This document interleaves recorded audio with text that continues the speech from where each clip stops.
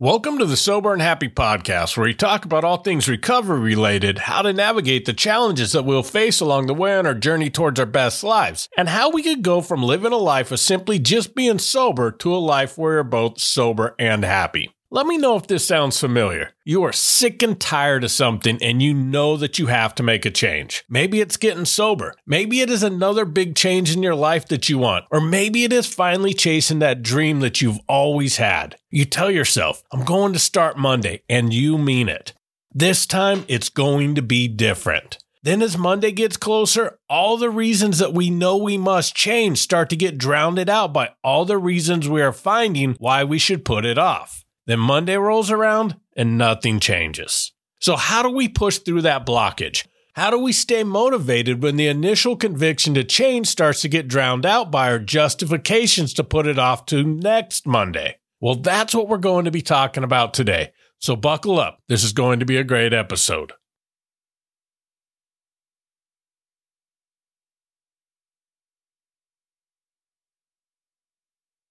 Welcome back. Addiction is a complex beast. It feeds on our vulnerabilities and thrives on our excuses. These excuses build that wall that blocks us from the path to recovery. They're the lies that we tell ourselves to justify our actions, to delay change, and to avoid facing the uncomfortable truth. In the middle of this battle, it is often hard to recognize, but if we take a step back and take an honest and thorough look at our justifications, they become easier to spot and to combat. I want you to imagine that you live in a really dangerous neighborhood. Your family doesn't feel safe in their own home. Your kids fear walking to school because of all the crime and violence in the neighborhood. Your parents don't even feel safe coming over to visit. You keep telling them that you're going to find a way to move them to a safer neighborhood. You truly want what is best for your family, and you want them to feel safe and protected. You have even looked at a few places, yet you always seem to find a reason not to commit. You tell yourself that you aren't sure about a new neighborhood. You convince yourself that you need to build up some more savings before moving. Maybe the right time will be after getting that promotion at work that you've been hoping for.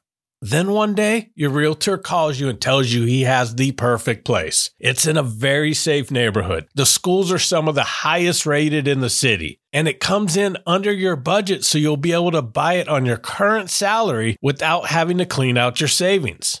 You go look at the house with your family and everybody is excited. The house does need a little work though. It could use some new paint. The yard hasn't been maintained, so there'll be some days that you'll be out pulling weeds, trimming trees, and maybe mowing the lawn. You think this sounds perfect. It is exactly what you want. This is what your family deserves.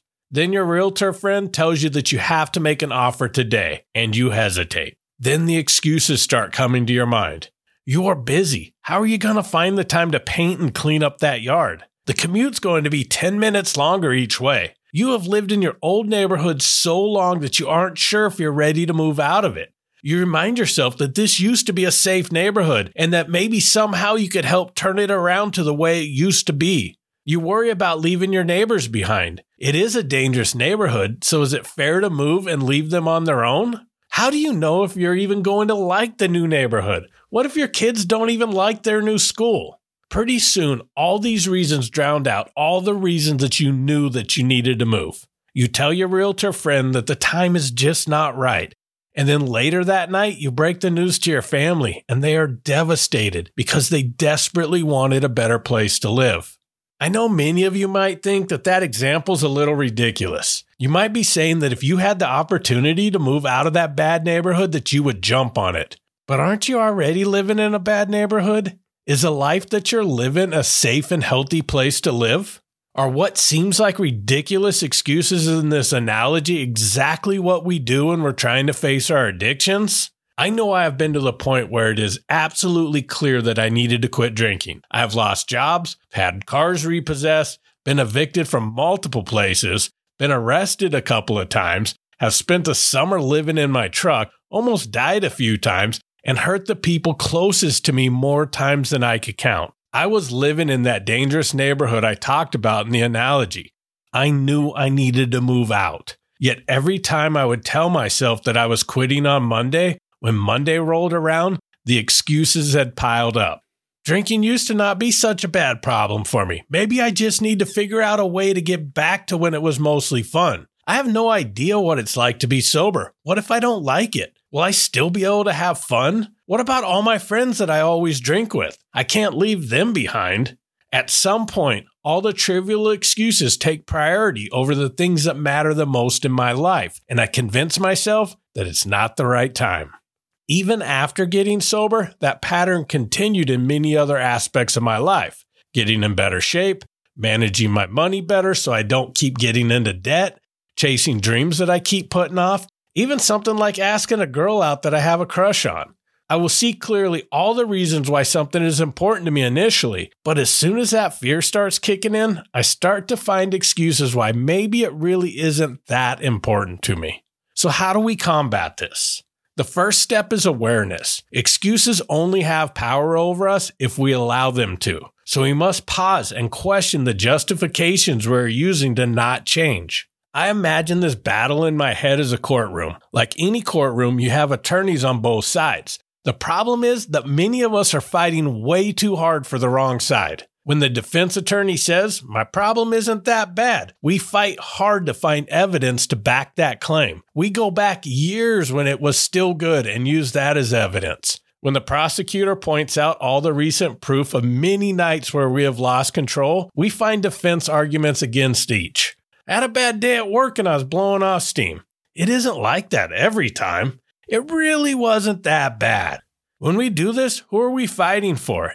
It isn't ourselves. It isn't the people closest to us that are affected by our addictions. We sure as hell are not fighting to create a better life for ourselves. We are fighting to stay the same, although we may despise ourselves in the life that we are stuck in. We are fighting for familiarity, even if what is familiar is killing us and breaking the hearts of the people that we love.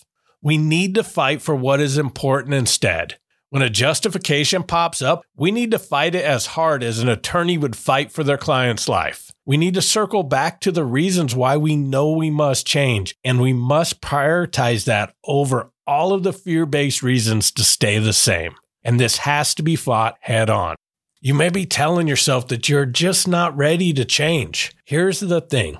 No one ever truly is ready to give up their addiction. It's a leap of faith, but that leap is towards a better, healthier life. Instead of focusing on what you're giving up, instead focus on what you're gaining. Freedom, clarity, a chance to rediscover yourself, repair relationships, and build stronger, healthier ones.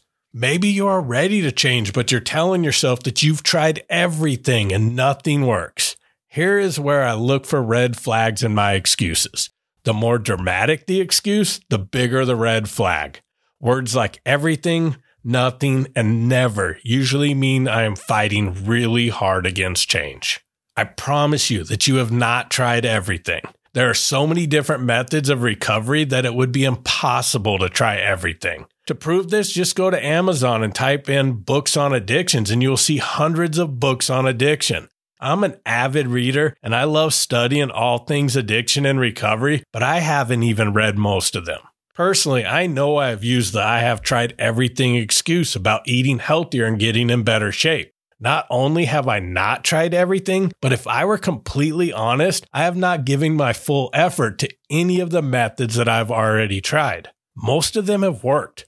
I start losing weight, I start feeling better, and then I'm at a birthday party and someone breaks out cake. And I convince myself that one piece of cake won't hurt. And the next thing you know, I'm back to where I started.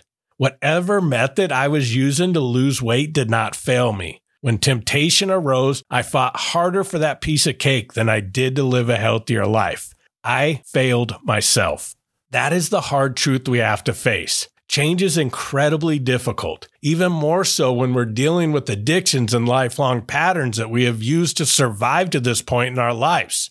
There's no way to avoid that. But if we want to change, the kind of change that is lasting, fulfilling, and life-transforming, not just for us, but for all the people around us, we have to fight for that change. We have to fight for the things that are most important to us in our lives. We have to constantly remind ourselves that we are worthy of a better life. We deserve more than the limitations we've been setting on ourselves. We are bigger than our excuses. And as soon as we prioritize our reasons over our excuses, we could finally get the keys to the house in the much better neighborhood.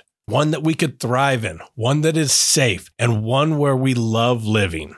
That place is available to you right now. You don't have to wait until Monday. Today can be the day that everything changes in your life for the better. You could start right now by challenging whatever excuse is rattling around in your head at this moment as you're listening to this podcast.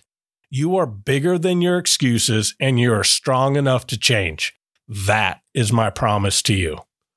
Thank you for listening to this episode, and I hope you're enjoying this podcast. This week, I want you to think of one person that you think will benefit from listening to this episode and send it to them. Be the person who plants a positive seed in someone else's life. You never know how much it could impact them. New episodes come out each Friday, so I look forward to connecting with you next week. And as always, thank you so much for listening, and keep living sober and happy.